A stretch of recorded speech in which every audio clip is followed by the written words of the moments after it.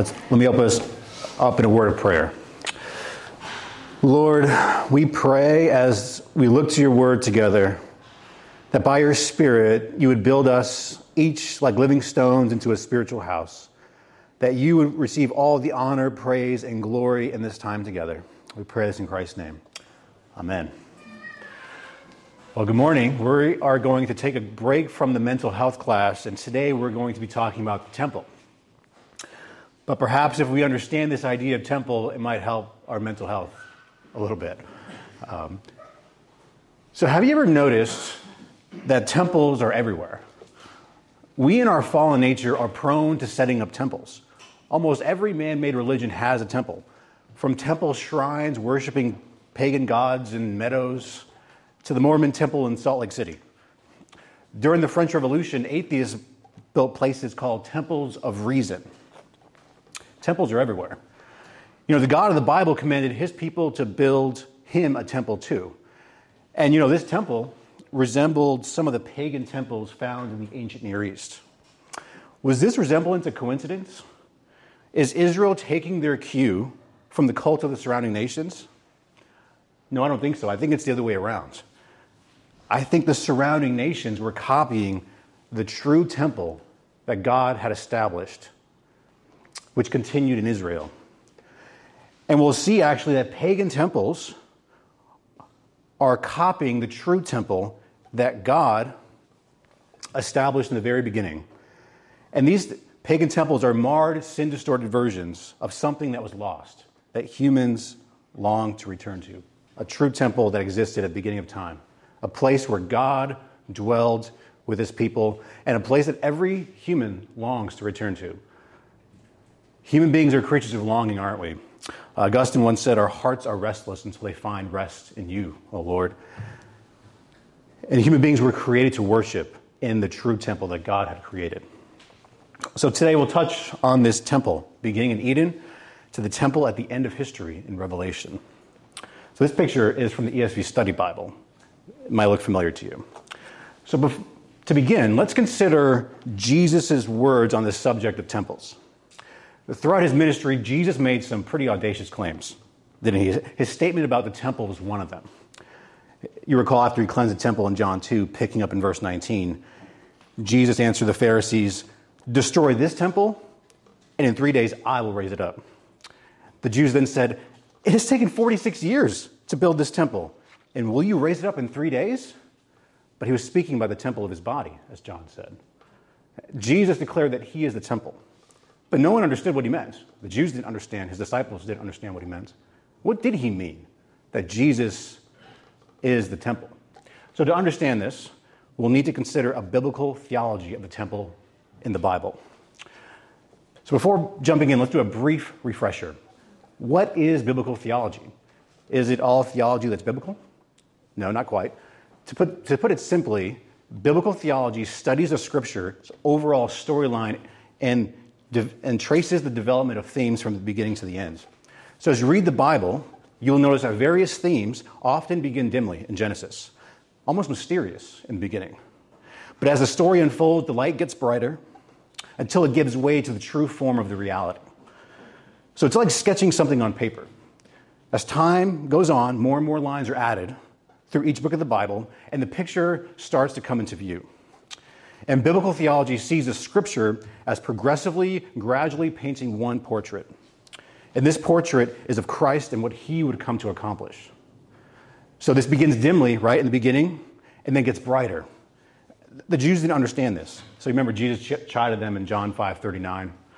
Jesus says, you search the Scriptures because you think that in them you have life, have eternal life, but it is they that bear witness about me. So the Scriptures bear witness about Jesus from the beginning to the end. And the definition we gave last year when we did a series on biblical theology is it's the discipline of understanding how the diverse parts of the Bible, 66 books in total, fit together into one grand story centered on Christ. So today we'll consider the thread line of the temple, which will ultimately point us to Christ. So we'll have 6 points today. 6 points. The symbol, the garden, the temple completed, the temple expansion, the temple fulfiller, and then finally, the world-encompassing temple in Revelation. The symbol, the garden, the temple completed, the temple expansion, the temple fulfiller, and then the world-encompassing temple. So to understand the temple, we must begin with the tabernacle, the predecessor to the temple. The tabernacle was that mobile tent in Exodus, you recall, a portable house for the king. God rescued the people out of slavery in the drama of the 10 plagues, and then the dramatic crossing of the Red Sea. And God powerfully delivered the people out of slavery with his mighty outstretched arm. And God crashed the waves of judgment onto Pharaoh and his army's heads.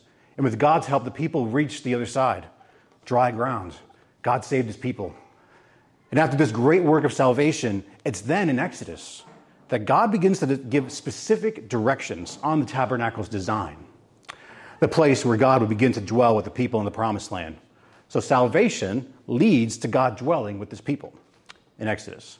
So one amazing thing that God desires to dwell with his people, right? And the proportions of the king's house had to be exact. Strangely, in Exodus, God would give Moses precise instructions on how to design this tabernacle. In Exodus 39, verse 25, God even tells Moses how to build the utensils, which the priests were responsible for. Verse 40 says, "See that you make them according to the pattern shown you on the mountain." The smallest detail had to be followed. And God is emphatic about this. He says it over and over again. Look how much he repeats it. Exodus 26:30, "Then you shall erect the tabernacle according to the plan for that you were shown on the mountain." Exodus 27, verse 8, "You shall make it hollow, the altar, with boards. As it has been shown you on the mountain, so shall it be made." Exodus 36, verse 1, "Every craftsman whom the Lord has put skill and intelligence shall work in accordance with all the Lord has commanded." You see a pattern? And finally, Exodus 39, verse 1, "From the blue and purple and scarlet yarns they made finely woven garments for ministering in the holy place. They made the holy garments for Aaron as the Lord had commanded Moses." The Lord commands Moses to build the tabernacle and the priest's garments with exact specifications. And he repeats this over and over again. And the writer of Hebrews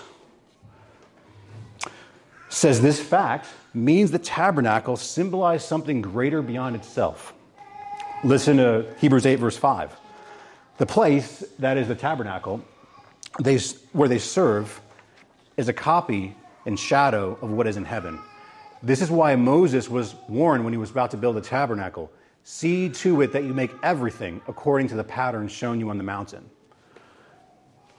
So the tabernacle was a symbol, a shadow, imaging a reality that existed in heaven.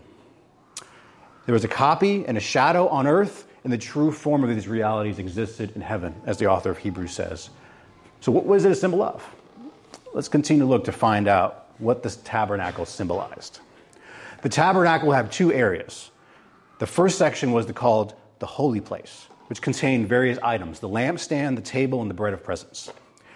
And in the innermost section was the Holy of Holies. The Holy of Holies was the throne room of the king.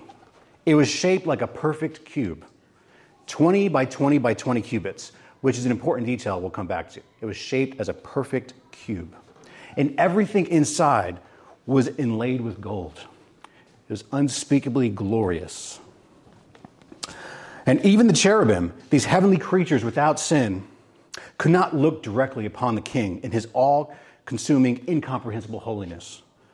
Right at the center of the Holy of Holies was the ark containing the Ten Commandments, God's law. God's law uniquely reflected God's holy character. And above the ark is the mercy seat, flanked by the cherubim. And as the author of Hebrews says, the cherubim of glory overshadowed the mercy seats. So God declares in Exodus 25, verse 22, "There, at the Holy of Holies, I will meet with you.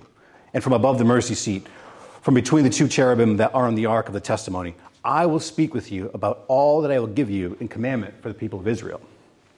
God speaks to his people above the mercy seat in the Holy of Holies.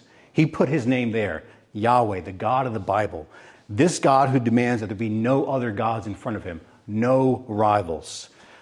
This God who raises up and condemns, who who is the God who is personal, who hears his people's prayers, who can see, who knows, who speaks to his people. The one and only true God will be approached at the Holy of Holies. Deuteronomy 12, Moses speaking to the people says, God has put his name there, but you shall seek the place the Lord your God will choose out of all your tribes as his habitation, to put his name there. You shall go there. So it's above the mercy seat where God will be approached. He tells his people how he is going to be approached. And the king of the universe had set his throne inside this small tabernacle. What a humble king this God is, right? The king worshipped in heaven shows his humility by dwelling in a small tent in the wilderness to be with his people. God is a humble king. Not only is he humble, but he is holy as well. Because you cannot just casually stroll right in there, right into the Holy of Holies. There was a big do not enter sign. If you want to continue to live, stay out. No trespassing. Do not pass go. Because before the Holy of Holies stood this veil with pictures of cherubim. And here we begin to see what the tabernacle meant to symbolize. The veil retold a cosmic story. So here's a picture of the veil right here from the ESV Study Bible. It retold a cosmic story. It retold the story of the world and what its purpose was and what had gone terribly wrong. This veil with cherubim sewn on it echoed that tragic chapter of history when God exiled Adam and Eve from the Garden of Eden. He placed cherubim and a flaming sword to keep sinful humanity away from the tree of life. So after Adam and Eve plunged the world into darkness through their disobedience, people from then on were exiled from God's presence. The temple is telling the people a story of how God initially dwelled with his people and the effect of sin separating the creature from its creator. So we were cut off from the God we were designed to worship. And the people of Israel were to understand their lives in light of this overall cosmic story symbolized by the tabernacle. The people could not enter the Holy of Holies because of sin, and God is holy. But once a year, as you probably know, one man could enter into God's presence, the Day of Atonement. That is Yom Kippur in Leviticus. The people needed a mediator, someone to stand in the gap between a perfectly holy God and sinful humanity. And this high priest could enter once a year, sacrificing an animal as a substitute in the people's stead and sprinkling blood on the mercy seat. And the priests were butchers, constantly killing goats and bulls to deal with the sin of the entire nation. The priest would slaughter one goat and the blood sprinkled on the mercy seat on the Day of Atonement. So this resulted in what the Bible calls propitiation. Propitiation is one of those long theological words, propitiation. To propitiate something means to assuage or satisfy God's divine anger or wrath against sinful man. God put the animals to death in the people's place so the high priest, this mediator, could approach God on the people's behalf. So on that solemn Day of Atonement, another goat would be sent to the wilderness, the scapegoat, symbolizing the people's sins were forgotten. The sins of the people were dealt by the blood sacrifices. But in the tabernacle, there was one really conspicuous piece of furniture that was missing. So any idea what furniture was missing in the tabernacle? One piece of furniture. Take a guess. Nowhere to sit or rest. Yes. There's a table, but there's no chair, right? For Aaron and any of the priests to sit on, because their work was never finished, needing constant repetition, indicating that the one sufficient sacrifice which provide true rest had not yet come. So Hebrews 10, verse 11 to 12 captures the idea. And every priest stands daily at his service, offering repeatedly the same sacrifices, which can never take away sins. But when Christ had offered for all time a single sacrifice for sins, he sat down at the right hand of God. So there was no chair because the priest's work was never done. But there was one seat in here, the mercy seat. But that was reserved for God himself, who sat there between the cherubim. The king sat on the mercy seat, only to be approached by the high priest on the Day of Atonement. So do you see the picture that the tabernacle is starting to develop here? It's a wonder of wonders. The king stepped down from the mercy seat and became our great high priest, fully God and fully man, and offered his own blood as the perfect sacrifice at the mercy seat, sprinkling his own blood. And when he rose from the dead, he sat down on the throne reserved for God alone. So the throne of grace is a throne of grace because it's a blood-sprinkled one. Right? Christ is our scapegoat who was put to death outside the camp so that we could approach God in the Holy of Holies. So I love that hymn, Arise, my soul, arise. The first verse goes like this: Arise, my soul, arise. Shake off the guilty fears. The bleeding sacrifice in my behalf appears. Before the throne my surety stands. Before the throne my surety stands. My name is written on his hands. So a surety is one who stands as a guarantee for the performance of another. So our surety, the Lord Jesus, stands before the throne as the bleeding sacrifice on our behalf right now. And we can shake off the guilty fears, approach the throne of grace because Jesus guarantees that we will be accepted. And so this entire system is just foreshadowing this greater reality that's going to come. And this system is designed to answer the question of how it's possible for the thrice holy God to dwell in the midst of a sinful people. And the answer is this: at the temple, on the ground of the accepted sacrifice. His throne, the mercy seat, again, is a blood-sprinkled one. So realize, if you're an Israelite, there's really no room for religious pretension when we draw near to the throne of grace on the basis of the blood of the sacrifice. As one saying puts it, at the foot of the cross is level ground. The strong in the faith and the weak must both approach the throne on the same basis.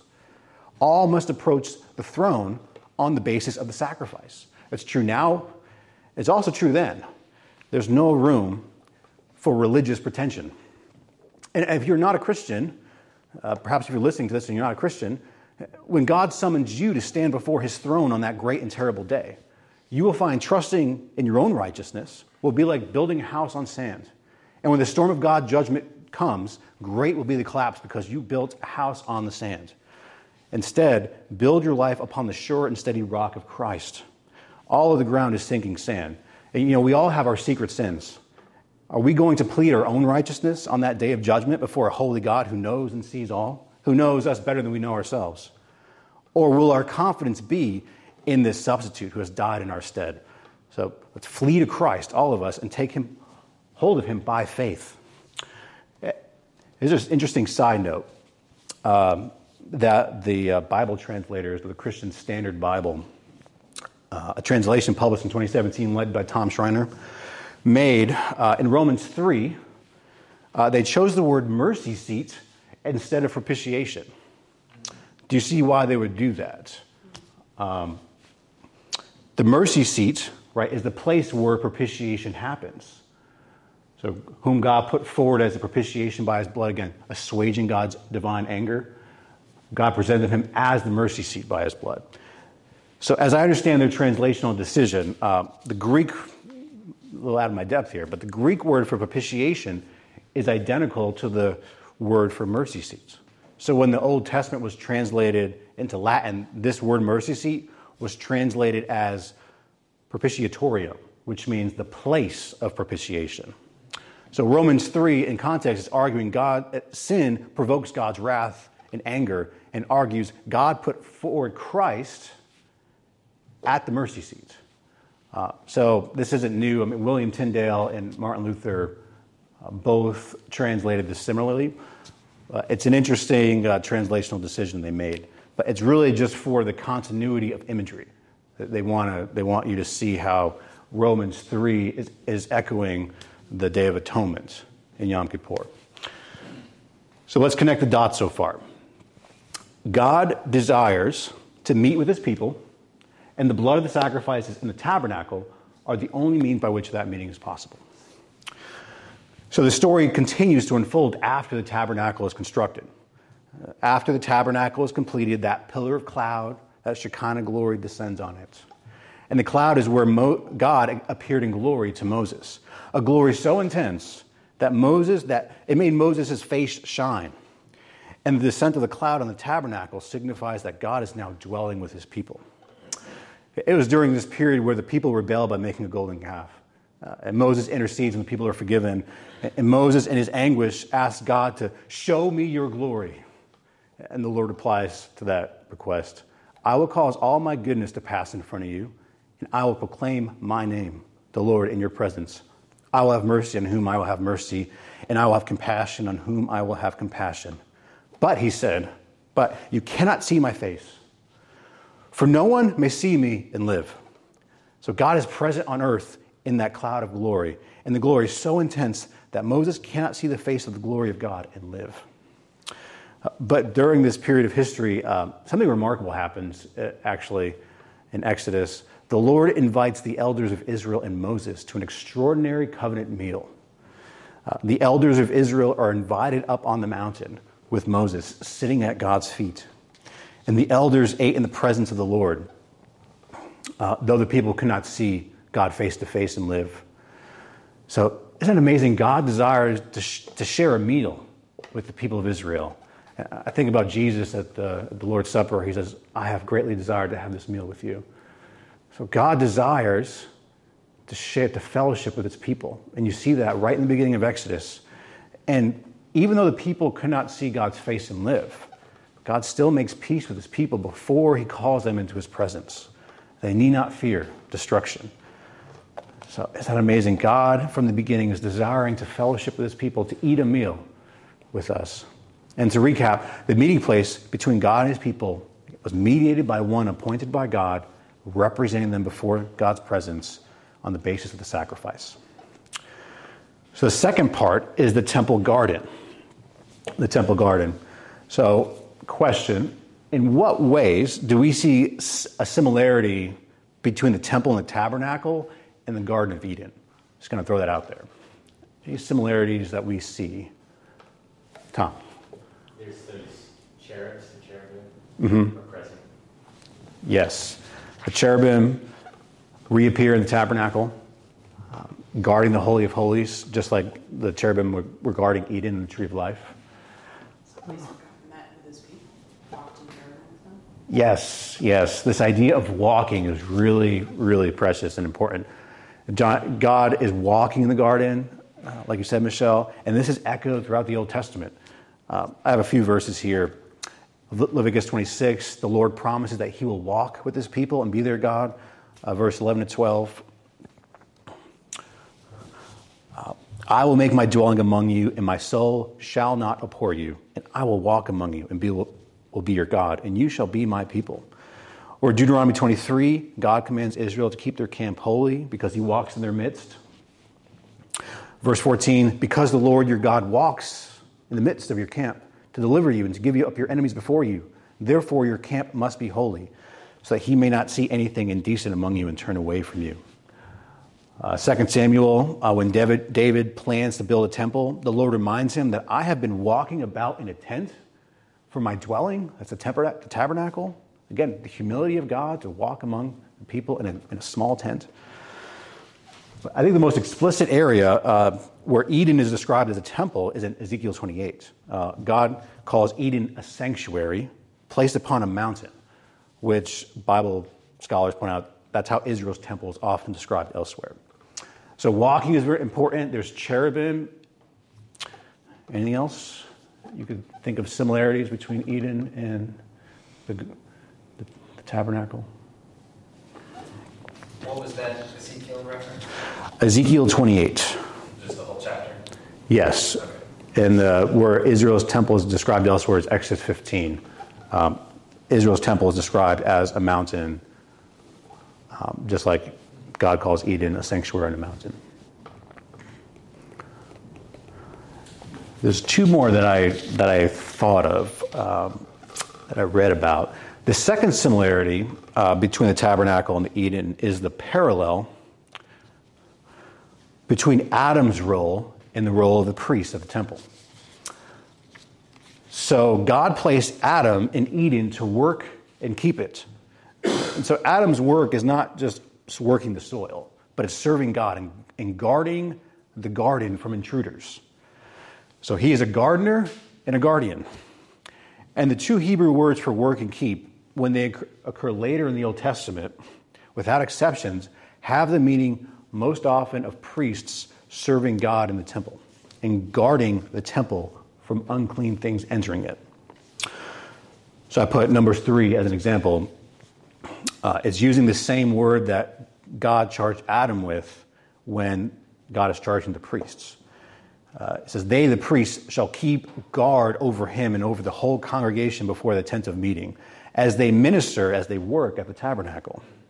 They shall keep all the furnishings of the tent of meeting, and keep guard over the people of Israel as they minister at the tabernacle. So those are the same, it's echoing the charge that God gave to Adam.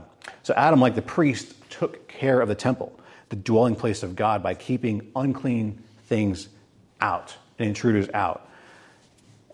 And you start to see Adam's responsibility in the garden and how he failed to protect Eve from the serpent. So before this serpent ever even tempted Eve, Adam has failed in his duty to protect the garden. And I think that's why in Romans 5, verse 12, Paul will say Adam bears particular responsibility. Romans 5, verse 12 says, sin came into the world because of what one man did, and with sin came death. Adam failed to keep the intruder out, and he didn't intervene to protect Eve from the serpent. So Adam bore responsibility for the fall even before Eve was tempted. And we see that picked up in the temple, where the priests were meant to guard from unclean things, mostly Gentiles, from coming in into the inner sanctum. So we see the first was walking, Adam's priestly status. There's the cherubim, which we touched upon. And then finally, some Bible scholars have pointed out the lampstand directly outside the Holy of Holies is possibly designed to appear as a tree with 7 branches coming off a single trunk. It's possible that the lampstand was designed to point back to the tree of life. And if you read like Exodus 25, there are these cups, 4 cups next to the lampstand, and they're described with flowers and almond blossoms. So kind of a garden imagery, tree imagery. I don't know. Could be. Doesn't Zechariah talk about the menorah with like trees feeding into it? I think there's... That sounds right. Yeah. Kind of looks like a tree. It has branches. It's got branches, yeah. It has a trunk. Use your imagination. Use your imagination. But it could be symbolizing the tree that was in the garden. So the first part was the temple symbol. The second was the temple in the garden. And now the third part in the play is the temple completed. The temple is finally completed. And you could see how the temple mirrors the Garden of Eden. The innermost part of the Holy of Holies, the holy place in the outer court. So the cloud that came upon the tabernacle isn't mentioned again until Solomon's day. So Solomon, as you probably know, is in the line of David, who God promised the Messiah would one day come and rule, bringing international blessing to the whole world as God had promised Abraham back in Genesis 12. That offspring will come in the line of David. The Messiah would be from the line of David. And that great day had finally come under Solomon's reign. It had taken 7 years to build, but now it was finally complete. Solomon's temple was at last a magnificent reality. So to fit the occasion, Solomon dedicated this building to the Lord, asking that God's name would dwell there. And 1 Kings 8 records the celebration. God let it be known that he was present. In verse 10 to 11 in 1 Kings 8, it says, "And when the priest came out of the holy place, a cloud filled the house of the Lord, so that the priest could not stand to minister because of the Lord, for the glory of the Lord filled the house of the Lord." So God is now dwelling with his people in the temple. In many ways, this is the climax. This is the apex of the reigns of David and Solomon. This would be the place that replaced the tabernacle in the wilderness. So this would be the place that symbolized the presence of the living God in the midst of his people Israel, the place where they could come before him in worship and prayer, and for the cleansing work of the sacrifices to happen amongst the priests. The temple will be the heartbeat of Israel's faith in Yahweh, their God. So if you turn to Psalm 24, the psalmist writes a familiar verse in Psalm 27, verse 4. "One thing have I asked of the Lord, that I will seek after, that I may dwell in the house of the Lord all the days of my life, to gaze upon the beauty of the Lord and to inquire in his temple. And this glorious passage is echoed in Psalm 84, verses 10 to 11. The psalmist declares, "My soul long, yes, faints for the courts of the Lord. My heart and flesh sing for joy to the living God." Then in verse 10, "Better is one day in your courts than 1,000 elsewhere. I would rather be a doorkeeper in the house of my God than dwell in the tents of the wicked." The psalmist yearned to be in the temple. The psalmist is saying, "I long so much, I just want to collapse to the ground thinking about being at the temple. That's how much I love it." And maybe he really appreciated the architecture of the temple. You know, it's a beautiful aesthetic design, beautiful columns. No, of course not. That's not right. Clearly, the temple was important because the temple is where God dwelt. Right? The temple was the meeting place between God and his people. And the temple represented the glorious presence of God revealed most fully in the Holy of Holies, the inner chamber of the temple. More than anywhere else on the earth, God's presence was manifested in the Holy of Holies in the temple. He put his name there. And Psalm 84, the whole thing, the temple actually is an oasis in the desert for a weary pilgrim. Because the psalmist talks about being attacked and persecuted in the valley of tears. And the temple becomes a Garden of Eden for him, where he experiences true happiness. Because of the temple is where he would commune with his God. So the temple is a place where God would dwell with his people. Again, isn't that amazing? God desires to dwell with his people. And the entire Bible is asking the question, how can God dwell with a sinful people? You know, the Bible is asking the question, how can a good God send us to hell? That's not the question at all. The Bible is asking the question, how can a good God not send us to hell? And God desires to dwell with his people. But again, how can he? Because he is holy. And so there's a tension, right, in the temple. But right at the outset, something is fundamentally flawed about the temple. The temple was great, right? Solomon hints, even during the celebration, that it's actually inadequate. 1 Kings 8:13, Solomon celebrates, "I have indeed built you an exalted house, a place for you to dwell in forever." But then in verse 27, "But will God indeed dwell on the earth? Behold, heaven and the highest heavens cannot contain you. How much less this house that I have built?" Solomon understood something. He understood that God created everything. The one who created everything out of nothing could not possibly be limited by a temple, especially one made from human hands. So here's the first problem with a temple. A handmade structure is not fitting for the God of the universe to dwell in. A handmade structure is not fitting for the God of the universe to dwell in. You know, Acts 7, verses 48 to 49, Stephen quotes Isaiah 66 when he said, "Yet the Most High does not dwell in houses made by hands. As the prophet says, 'Heaven is my throne, and the earth is my footstool. What kind of house will you build for me, says the Lord, and what is the place of my rest?'" The whole earth could not contain God's presence. How much less a building made by human hands? So we see that while the tabernacle and eventually the temple served at the center of Israelite worship, even from the beginning, it's defective, it's deficient. But there's also a second problem, worse than the first one. The second problem is this: Israel's sin repeatedly compromised the temple. Israel's sin repeatedly compromised the temple. As Jesus said, his Father's house of worship was made into a den of thieves. Just like the heart of a fallen sinner, God made us to be places of worship, but sin corrupts and our hearts become dens of thieves. Instead of worshiping God in the temple, Israel quickly devolved into I'll call rabbit hat religion. Rabbit hat religion. That's where God is a means to an end. God will do whatever you ask him to do, pull a rabbit out of your hat, if you just have a lucky token of the Ark of the Covenant, or if you just go and make some sacrifices at the temple. But God is not a means to an end. He will not be mocked. Eventually, the temple had sunk so low that pagan sacrifices were made inside it. Is the God who is holy going to dwell in a house filled with idolatry? Is the king going to build his house in a dump? Would you live in a dump? Of course not. How much more is the God who is holy not going to dwell in a house filled with idolatry? And at one point, the book of God's law had to be found in a pile of garbage.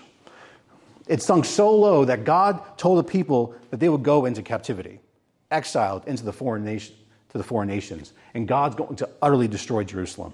But right before that happens, right before that horror, the most dreadful thing happens. God leaves the people. The glory of God departs from the temple. God declares his intentions in Ezekiel 10. And he said to me, Son of man, do you see what they are doing? The great abominations that the house of Israel are committing here, to drive me far from my sanctuary. But you will see still greater abominations. And he brought me to the entrance of the court.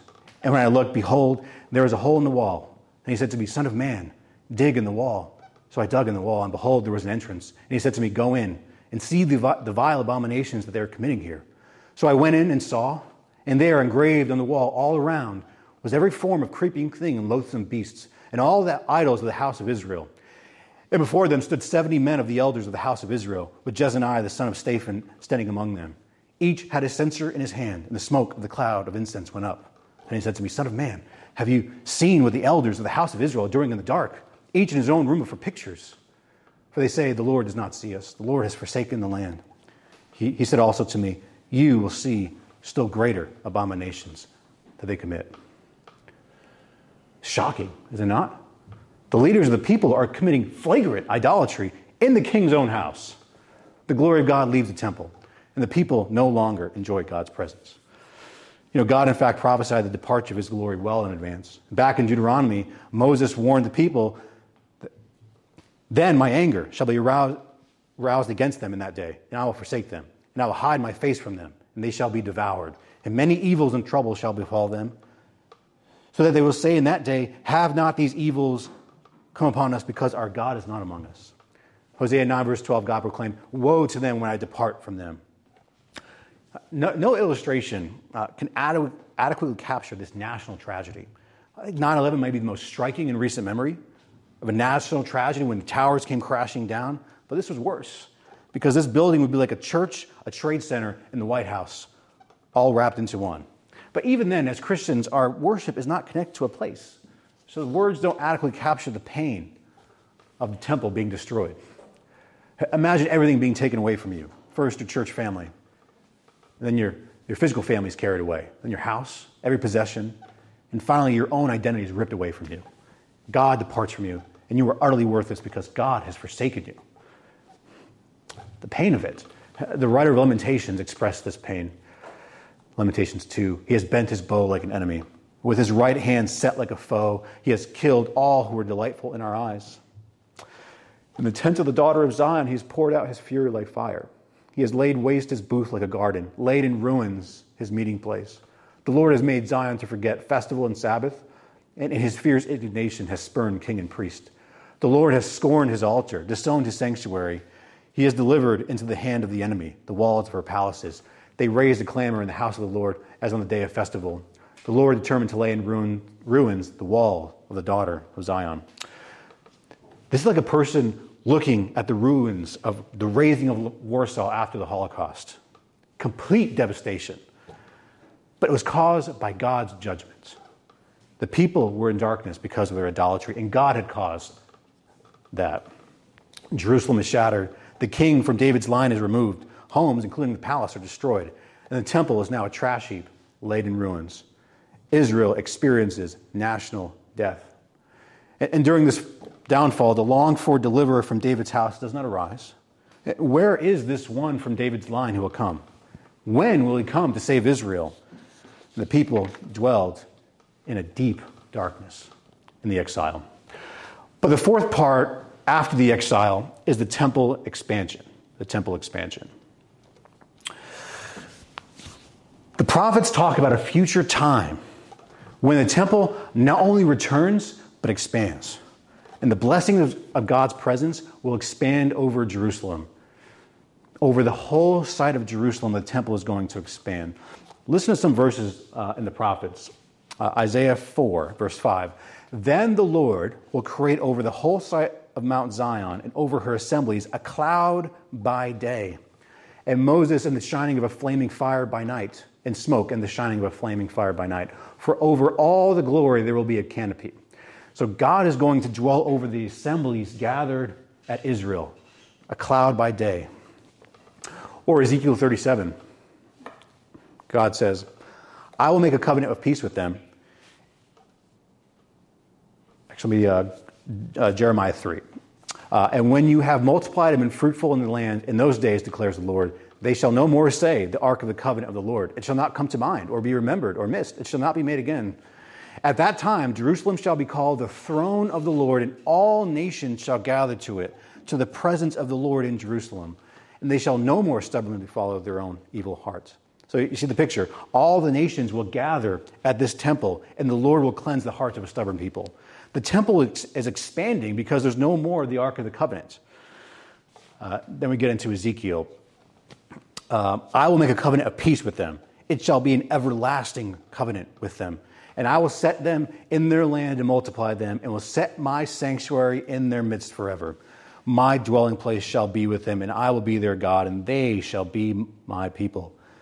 Then the nations will know that I am the Lord who sanctifies Israel when my sanctuary is in their midst forevermore. So God is going to dwell with his people forever. But one of the most stunning pictures, I think, comes at the end of Ezekiel. Ezekiel 40. In visions, God brought Ezekiel to the land of Israel and set him down on a very high mountain on which was a structure. And behold, there was a man whose appearance was like bronze, with a linen cord and measuring reed in his hands. And he was standing in the gateway. And then that's picked up in Revelation to describe Jesus.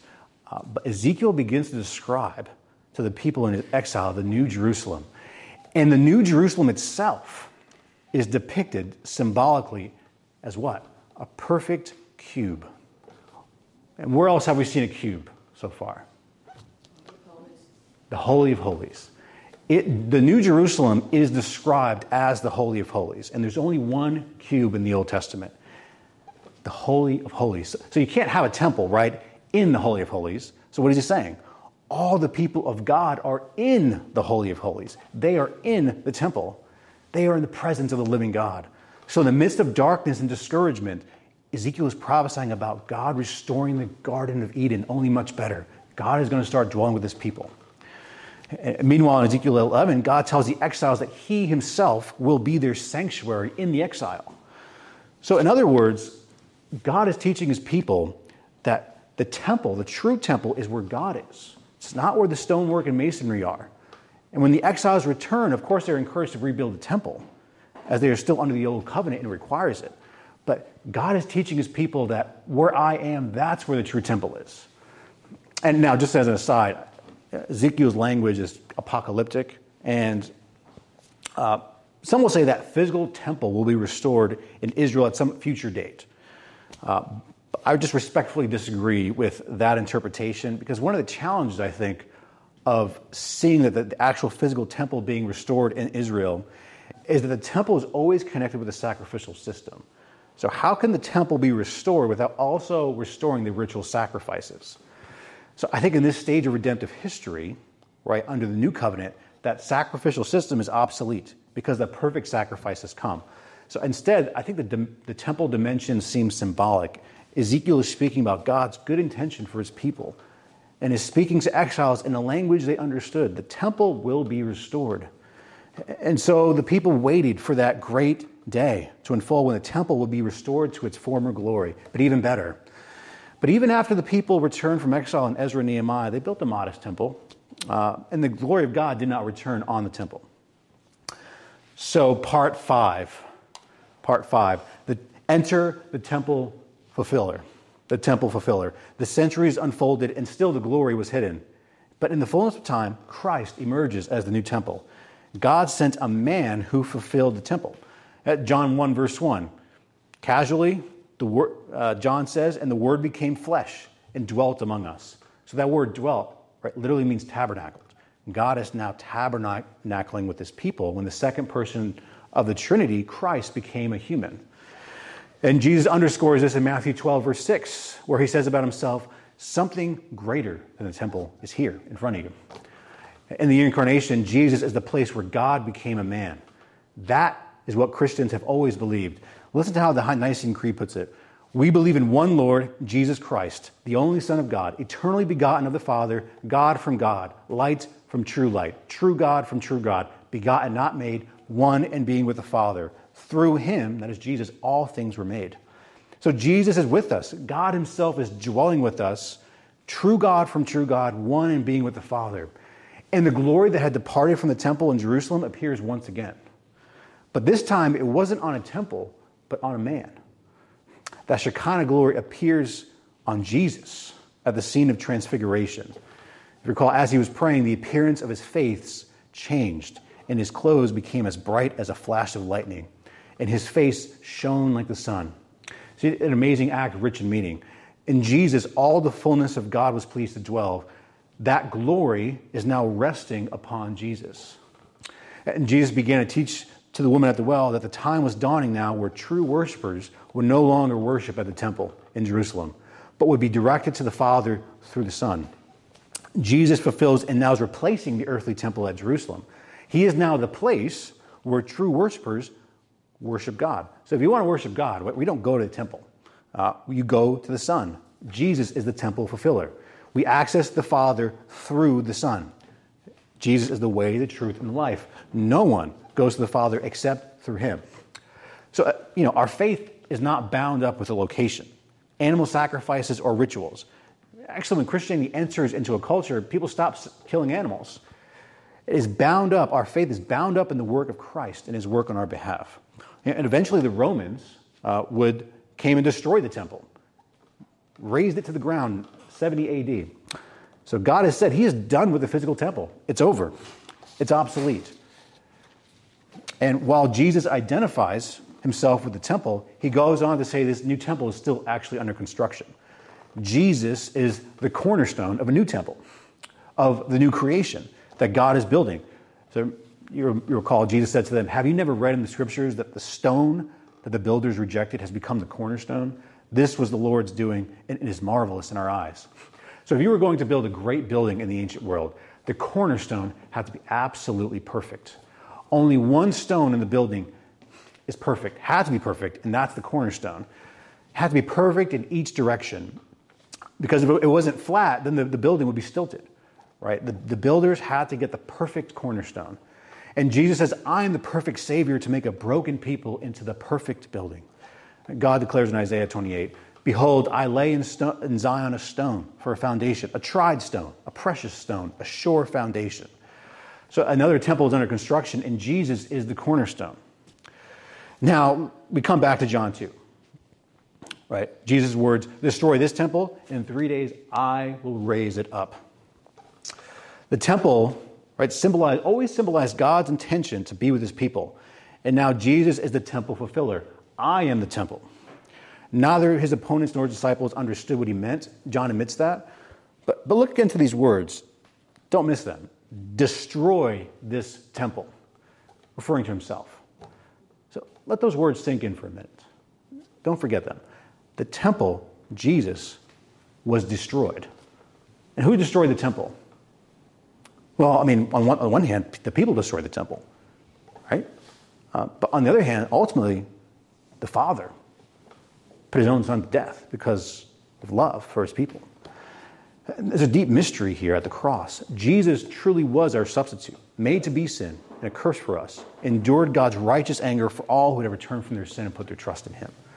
And J.C. Ryle once said, that death discharged in full the mighty debt which sinners owe to God and threw open the door of life to every believer. That death satisfied the righteous claims of God's holy law and enabled God to be just and yet the justifier of the ungodly. That death was no mere example of self-sacrifice, but a complete atonement and propitiation for man's sin. And that death solved the hard problem of how God could be perfectly holy and yet perfectly merciful. It opened the world to a fountain for all sin and uncleanness. So at Jesus' crucifixion, right, the mockers declare, you who destroy the temple and rebuild it in 3 days, save yourself. If you are the Son of God, come down from the cross. Jesus then dies, and the temple veil is torn. So what does a tearing of the curtain symbolize? What is a tearing of that curtain? When Jesus died, miraculously that veil is gone. What does that symbolize? Olivia? Taking down the barrier between us and God. Amen. Hallelujah. Yeah, that veil of the cherubim was a constant reminder to the people that sin separated them from a holy God. Now through his death, he has removed that barrier of sin that separates us from God, and we may now approach him with confidence and boldness. So friend, if you are trusting in Christ, repenting of your sin, know that God is happy with you. You can go to him confidently through the blood of the mediator, and he will not turn you away. Right? He is happy with you if you're trusting in Christ and turning from your sin. What an amazing thing that Christ was made an offering for sin, as we read in 1 Peter 2. For Christ also suffered once for sins, the righteous for the unrighteous. When Jesus said in John 2 he was a temple, again, they didn't understand what he meant. But after his resurrection, John tells us that they remembered his utterance and understood the scriptures. Jesus is that great meeting place between God and man. And of course, Jesus is the temple.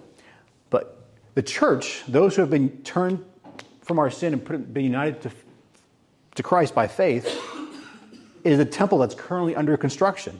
Right? 1 Peter 2:5. You yourselves, like living stones, are being built up as a spiritual house, to be a holy priesthood, to offer spiritual sacrifices acceptable to God through Jesus Christ. And that's what Ephesians 2, verses 20 to 22 assert. The church has been built on the foundation of the apostles and prophets, Christ Jesus himself being the cornerstone, in whom the whole structure, being joined together, grows into a holy temple in the Lord. In him, you also are being built together into a dwelling place for God by the Spirit.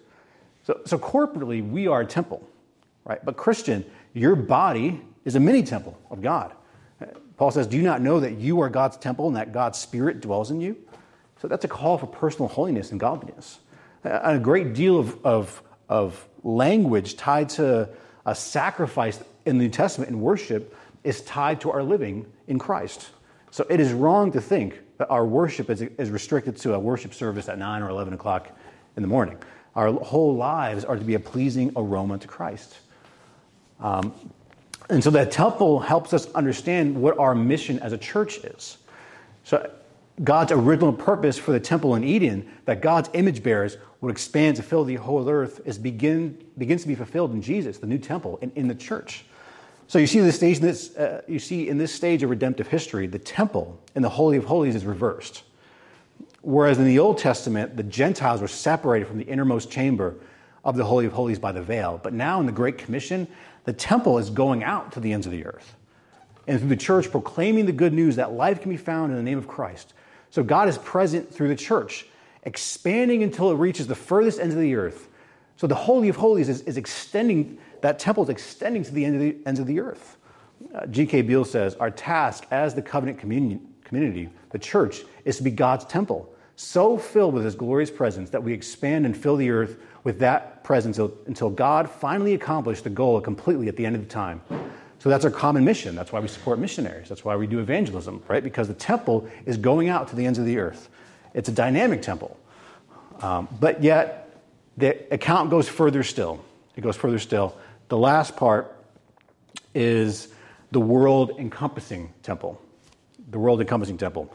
So in the culminating vision of the last book of the Bible, the people of God gather in the New Jerusalem, but there's no temple, right? But why would there be, right? Jesus is right there with his people. And John tells us this New Jerusalem is shaped like a cube. Now again, there's only one cube in the Old Testament, and from which this imagery is drawn. It is the Holy of Holies. So in other words, all of God's people are now in the Holy of Holies, in the most holy place, always in the sheer, unmediated glory of God, forever with the Lord, face to face, living in the Holy of Holies. So it's a small wonder, John says he saw no temple in the city, for the temple is God, the Lord God, the Almighty, and the Lamb.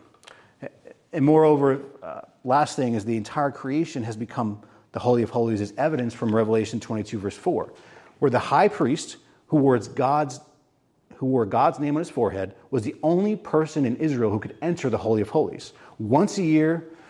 But in the future, all of God's people will become high priests with God's name on their forehead and standing not one day a year, but forever in God's presence. And this Holy of Holies will never be compromised because it says it will never be defiled by anything unclean. The last verse in chapter 21, but nothing unclean will ever enter it, nor anyone who does what is detestable or false, but only those who are written in the Lamb's book of life.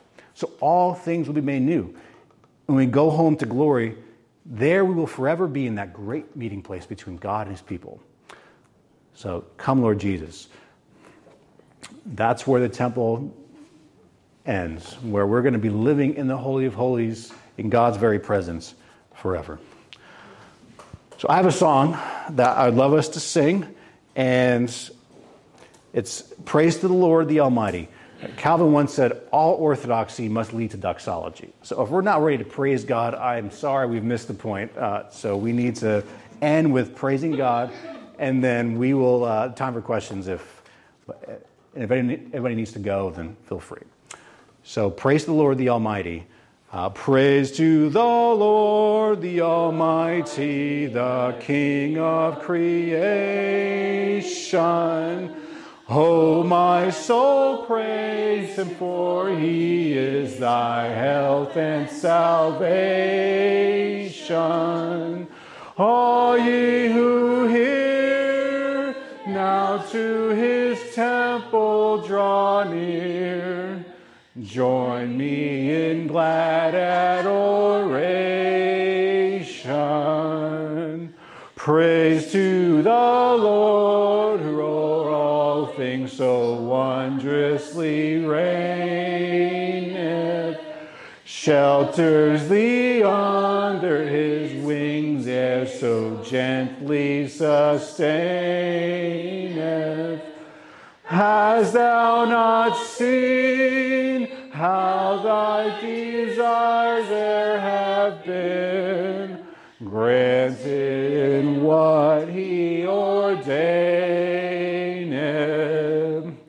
Praise to the Lord, who doth prosper thy work and defend thee.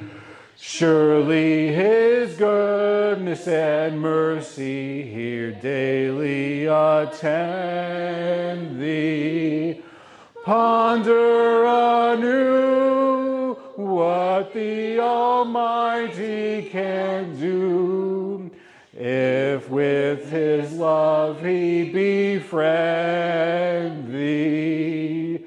Praise to the Lord, and let all that is in me adore him.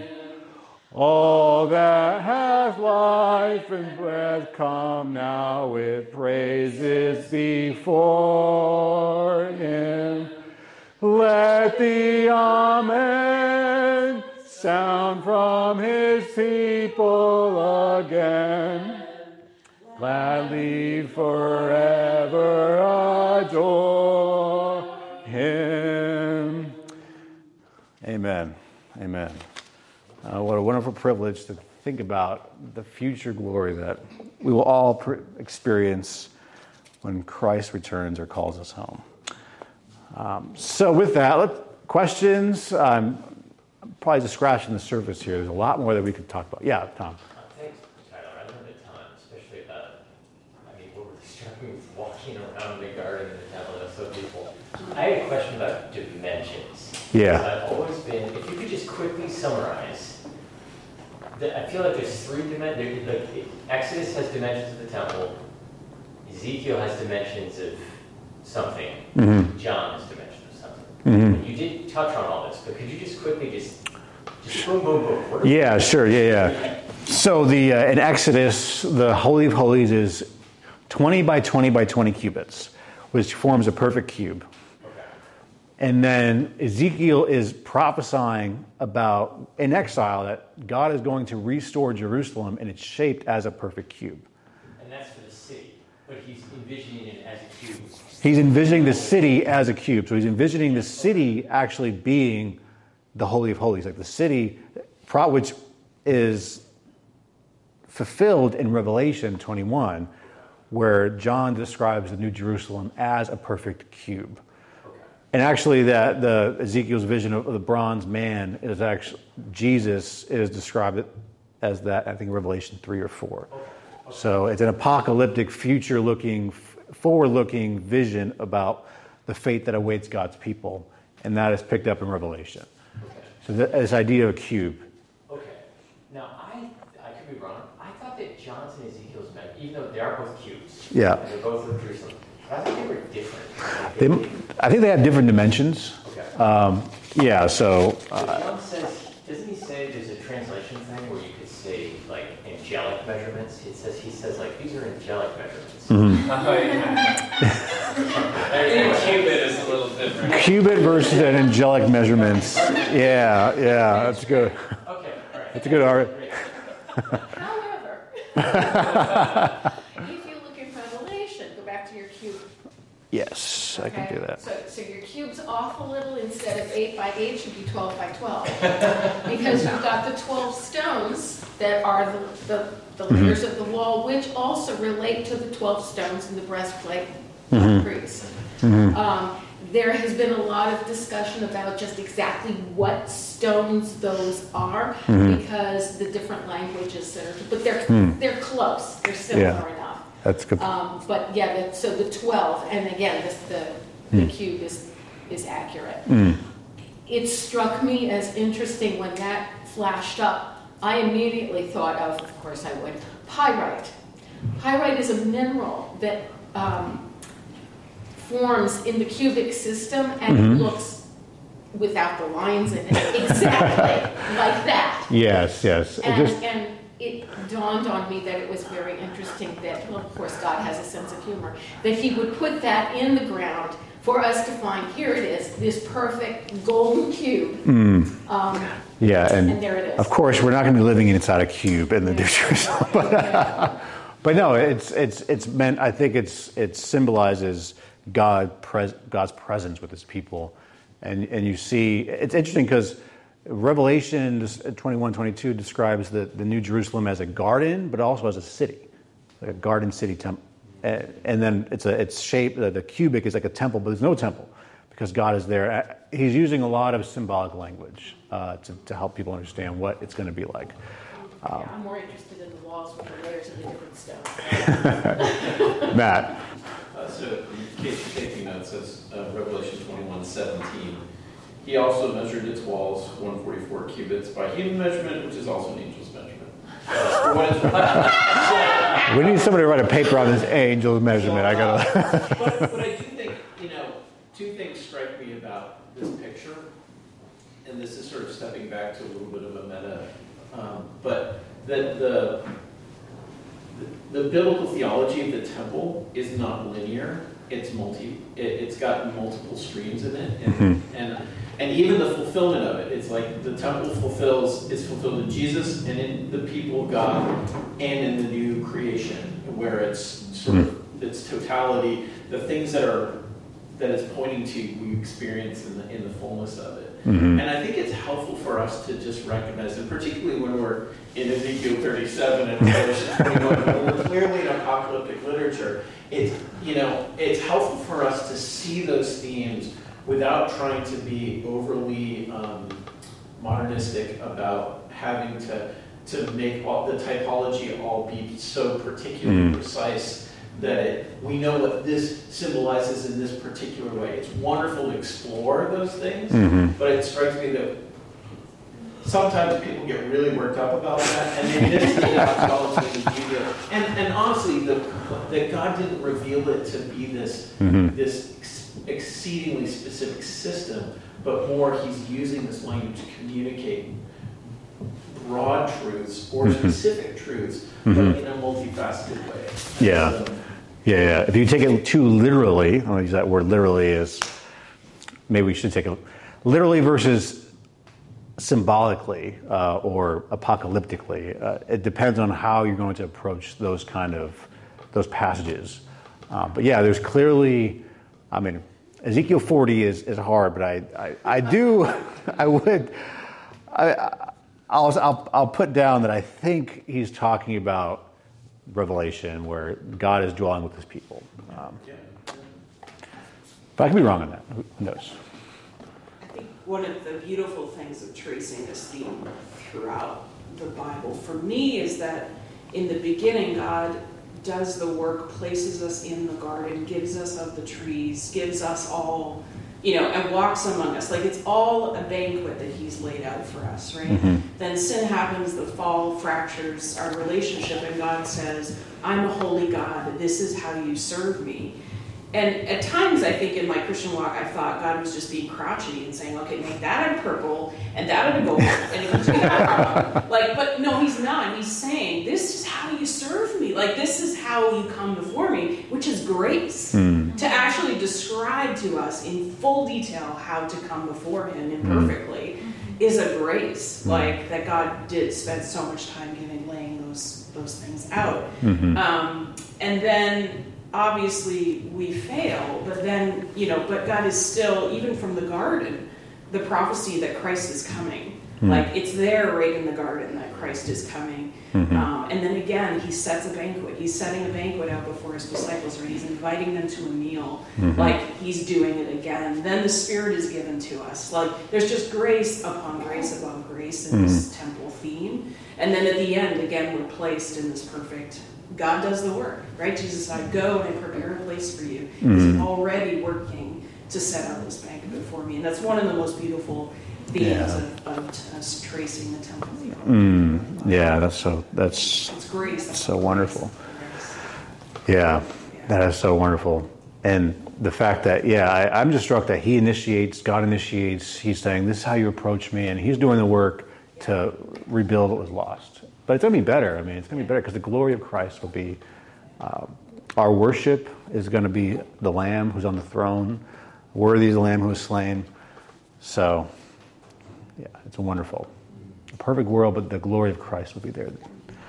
Which Adam and Eve couldn't have said that. I mean, God was there, but the glory of the Lamb wouldn't have been apparent to them, even though he was always glorious.